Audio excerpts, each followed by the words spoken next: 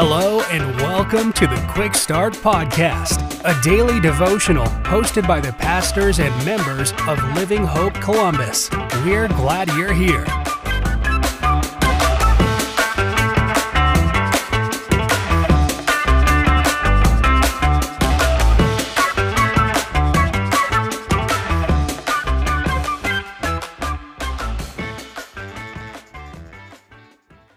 Well, welcome to the Quick Start Podcast. My name is Seth Murphy, and I'm one of the members of Living Hope Church Columbus. Today we are going to be in 2 Corinthians chapter 12, and we're going to be looking at a specific part of verse 9. And God's word says this: "My grace is sufficient for you, for my power is perfected in weakness." The hardships you face in life will always be there. Sure, there are seasons where it seems that life is a little easier, but inevitably something befalls us that brings turmoil or strife to a relationship, a job, or really any situation. And this can often test our resolve and our faith. And Paul here in 2 Corinthians 12 shares what Jesus tells him in a specific vision.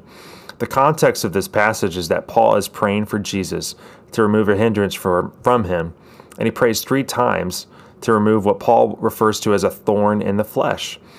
But Jesus responds to him by saying that his grace is sufficient for Paul and that Christ's power is perfected in Paul's weakness. You see, Jesus didn't respond by taking away whatever was bothering Paul. No, he responded by reminding Paul that he could rely on him. I think we can often misunderstand suffering.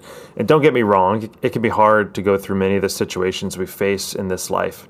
But if we're not careful, I think we can miss the opportunity to remind ourselves in the midst of whatever circumstances going on, we can remind ourselves of who God is.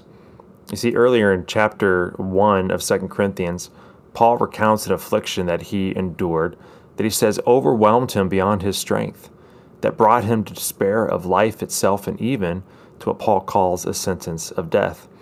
And the purpose of this was that Paul would not trust in himself, but in God. You see, no matter the good or bad of this life, God is working in us and through us to accomplish his purpose for us. Paul later says in chapter 4 that these momentary afflictions are preparing us for an eternal weight of glory beyond all comparison. And for those of us that are in Christ, the good news is that our suffering, whatever it may be, is temporary, and that our future glory of eternity with Christ will pale in comparison to what we face right now. But while we're still here, let's remember that his grace will always be enough. Hope that encourages you today. Have a great rest of the day.